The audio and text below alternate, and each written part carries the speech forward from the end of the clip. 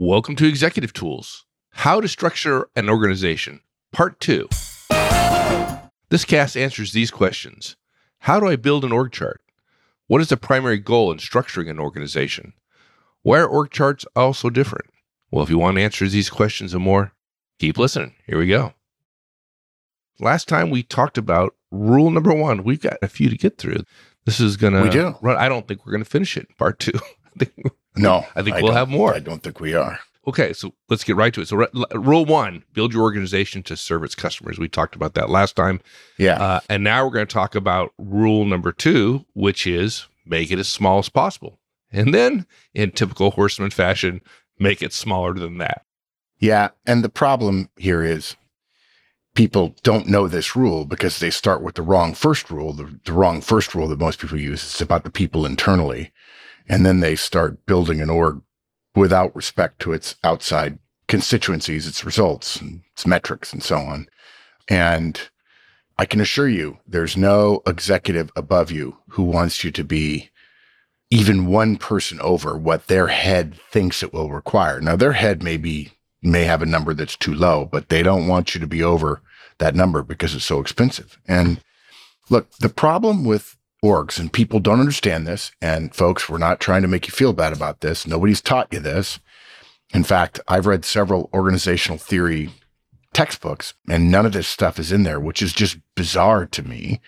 But basically, all organizational structural decisions come with strengths and weaknesses.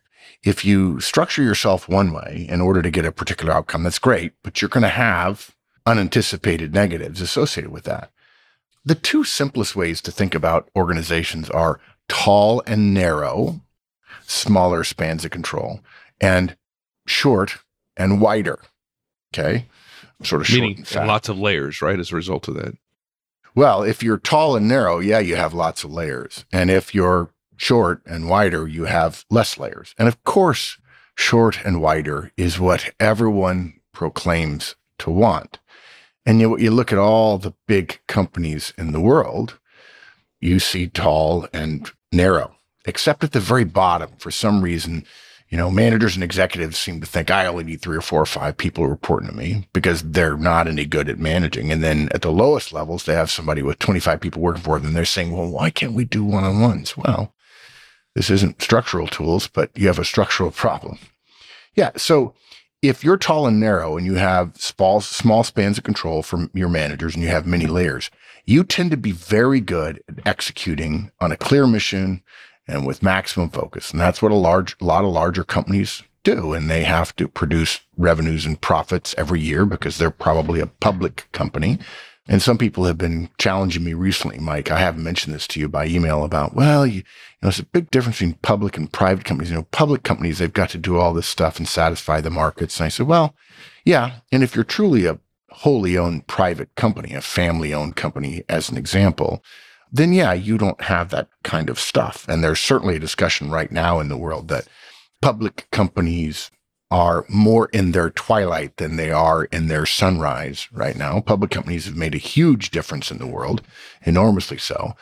But now the common way that somebody would be private is to be owned by private equity or to have venture capitalists involved. And I'll tell you, I don't know a single manager or executive at a private equity firm who thinks it would be harder to go to a publicly managed firm. Yeah, exactly. Yeah, it's mind-boggling how focused they can be. Yeah, of course, the investors make them focus. Yeah, exactly. And so the whole tall and narrow thing, I think you're right. You get very good at executing orgs, that have a very clear mission, right? But on the other hand, typically what I've seen, they're not very flexible. Exactly. Yeah, what happens is they're kind of like an arrow. They're good at going in one direction. Somebody says, okay, this is what we're going to do. And everybody does it. And bosses threaten people if they get off the reservation and go here or there, hither and yon, and so on. And change is much harder at vertical organizations. And people just don't really understand that if you're at a big company, you're going to have problems with change. And it's not like everyone else is good at change and you're not.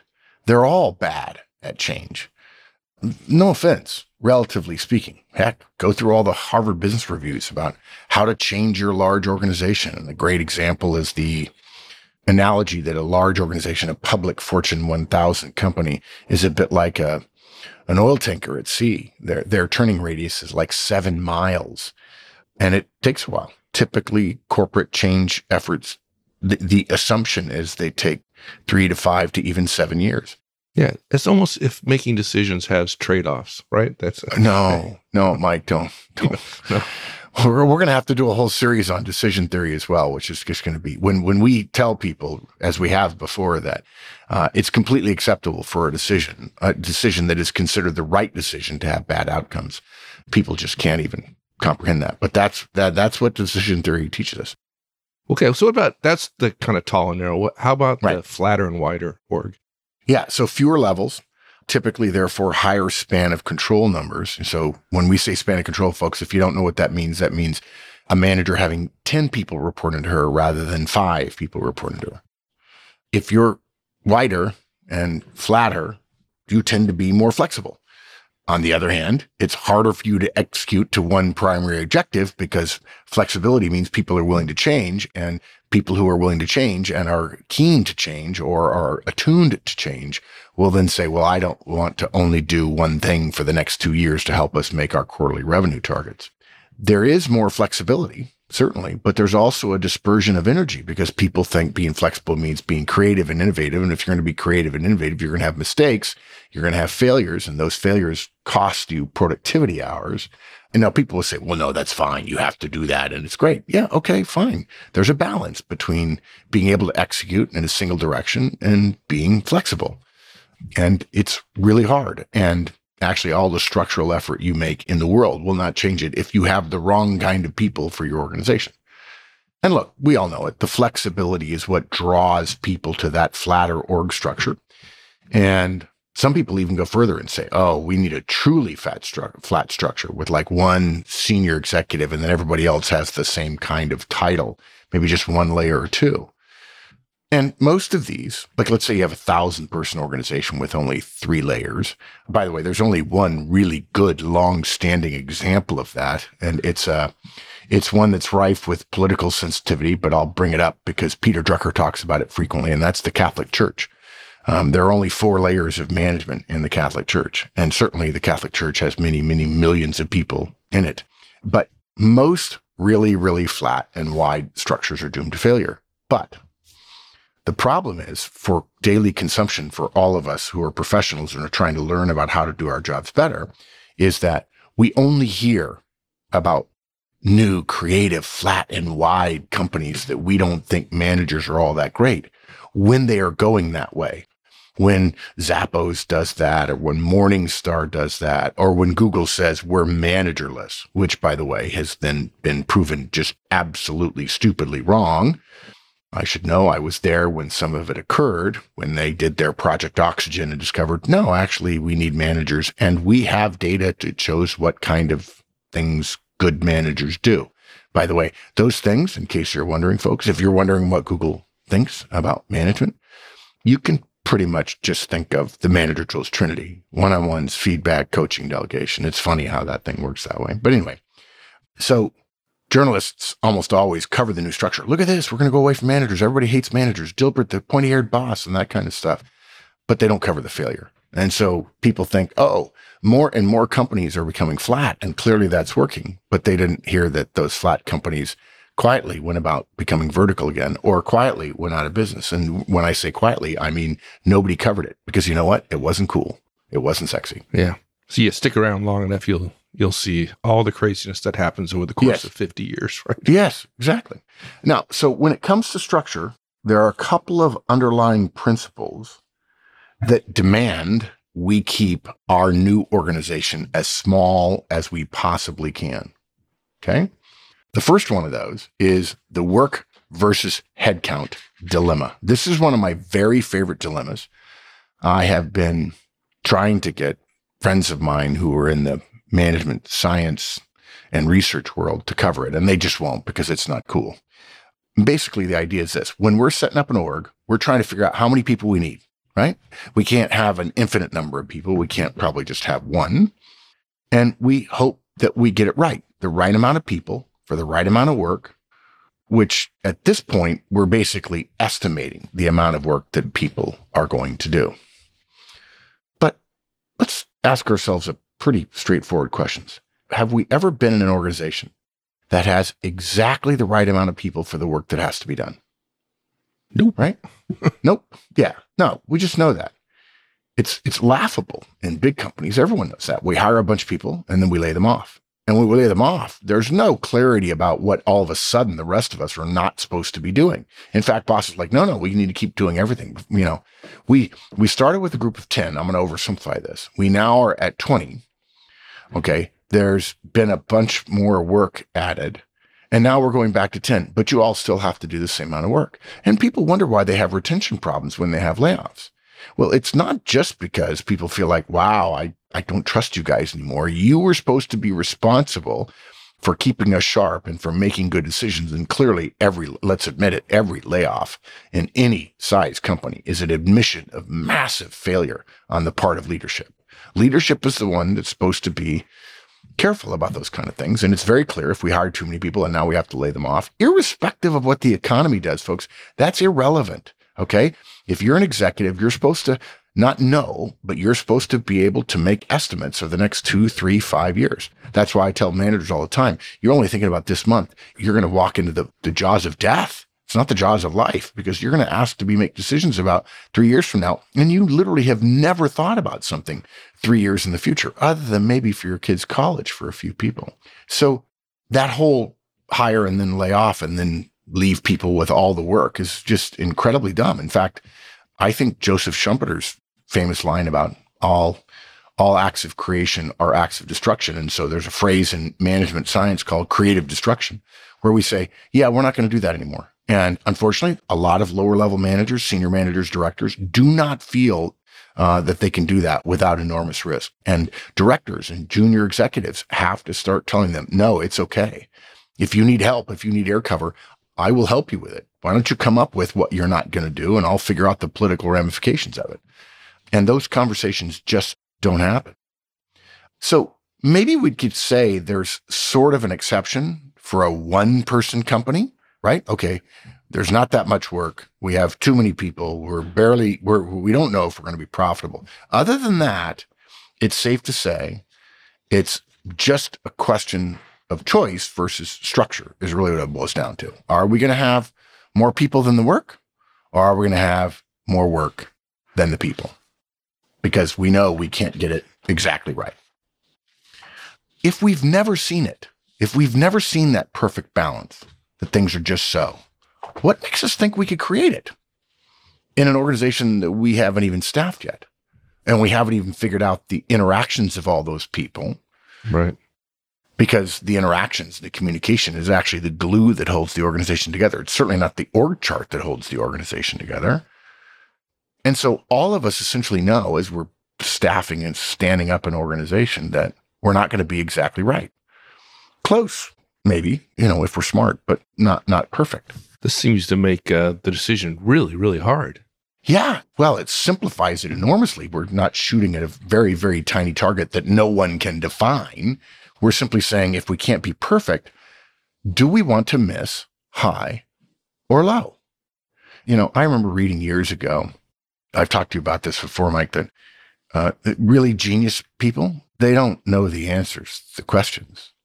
They know the right questions. And so the question is not what's the exact right number, but rather, do we want to miss high or do we want to miss low? Would we rather have a few too many people for the workload we predict, or would we rather have not quite enough people? And what's interesting in organizational theory, there is a right answer for this dilemma. And the logic of it is mattered. So we're going to take you through it so that when you stand up an org and you have to justify the org to someone, you can strengthen your argument, your logic, your decision tree that you went through when you're asking for $15 million in salary budget or whatever it is. You can make your case and make it intelligently rather than just saying, essentially, this is a guess, right? And the way to address this particular question is to focus on the negatives. In other words, you got a choice about being too high or too low. What are the negatives of both of those decisions? and then avoid the one with the worst of the two negatives, right? As Jack Aubrey would say, the lesser of two weevils. It's a very different approach. Most organizations try to choose the one with the most positives. Well, yeah, and here's the thing. Many times the most positives makes total sense, except that it also comes with the most negatives. And that's what people, there's 7 positives, but there's 13 negatives. And 3 of these 13 negatives are really bad for the kind of people we want in this role. Sounds like interviewing, making hiring choices, right? That 2x2 matrix. Yeah, exactly. Yeah, false positives and false negatives. Yeah. So what happened was companies would do that. They would focus on the positives, but they realized the negatives associated with the positives, which if you're looking for positives, you forget to line out the negatives. The negatives are killing them. And so they chose the lesser of two evils, what I call the Jack Aubrey approach. So let's talk about that. What are the negatives of having not enough people? Right? So clearly, one thing is going to be stress. Yeah. It's going to be hard work. Yeah. Yeah. And some of the work is not going to get done. Okay. What are the negatives of having too many people? Politics, infighting, waste, inefficiency, unsustainability, budget pressure, and then the chief gets her head chopped off because you spent too much money. We gave you the money and you didn't even achieve what we wanted you to achieve, but now you're blowing your budget. And most of us realize pretty quickly the problem is the real danger is having too many people versus not enough people. And frankly, it ought to be a reminder. Most large organizations don't have enough people. There are places where they have too many. And a good example of too many is academia and the government, who score incredibly poorly on productivity compared to corporate organizations. And this is where we get into the discussion about profitability. Well, that's because companies only want to achieve profit. No, that's not so. Companies do not want to achieve profit. They want to achieve satisfied customers. And if they do so, they will be able to use the measure of profit to determine how well they're doing. And profit helps strengthen their thinking about whether or not they can afford another person. It might be nice to have another person, but not at the expense of draining our future cash, because we need cash today to invest in tomorrow to grow. And that cash has to be profit. It's much worse to have not enough work to go around. Now, there's going to be politics in all organizations. We've said this before. We have a whole series about politics. One of the things we've said many times is if you want a job without politics, die, because that's where you'll find it. But the politics associated with too many people are much worse than the politics of too few people. Because frankly, people working in an organization with too few people don't have time to engage in the kind of politics that those organizations who have too many people do. In organizations that have too many people start getting promoted based on their political ability as opposed to their organizational or sustainable or results and retention abilities. And I mentioned government and academia. They've been like this for 50 years. They've always had too many people. And it only gets worse because there tend not to be layoffs there for all kinds of reasons, some good, some bad. I mean, most people would say, oh no. I mean, I don't know anybody who would say the government or academia is more effective. Mike, am I missing something there? I don't think so. Nobody that I know of. Yeah. Okay, good. All right. So that's an oversimplification, but folks, I promise you, your fundamental choice when it comes to staffing your organization relative to smallness is you must choose less people than you think the amount of people is needed to get the work done. Okay? In the work versus headcount dilemma, work always wins. Always more work than headcount. And look, don't wish for it not to be that way. Both choices have problems, but too much headcount has intractable problems and really bad ones for you, as we'll discuss. Okay. The second principle is another kind of simple one and an obvious one. Organizations want to grow. And that's a little confusing because an organization as an entity is full of people. The people want something, but the people don't exist as an entity. And the entity itself is a legal fiction, but it's an important legal fiction. So does it really want to grow? Well, let's look at the history of organizations. Other than the ones that fail, All the others want to grow. They grow. The natural progression for successful organizations is they want to add people. They add people. Okay. Yeah. Okay. Organizations don't actually want anything, but we can infer this desire from the entirety of human organizational history. Over time, because we humans are bad at abandoning obsolete work, going back to Schumpeter and creative destruction, and we're good at creating new work, some of which is designed to help us rather than the entire organization, we need ever more hands at the wheel to accomplish that increasing workload. Yeah, it's kind of like organizational entropy. Yes, it is. But perfect. That's what I should have called this rule. Organizational entropy. Okay. Yeah. And look, if we start out with too many employees, with all the dangerous politics, and then we still want to grow because we're humans, and I've said this before, I think it's fascinating that all kinds of science fiction movies always describe humans as a virus. We're always a virus. We're always spreading and colonizing and trying to do more and so on. And at some point, after thousands of years of humankind, there are some things we know. In fact, one of my favorite sociologists whose names escape me, I know his last name is Wilson, Emmett Wilson, says, there's no evidence that humankind has ever changed in the last 1,000 years, let alone 10,000 years. We don't. And so when people say to me, oh, technology changes everything. No, it really doesn't. Not saying we haven't been changed, but the fundamental nature of humanity? No. Humankind? No.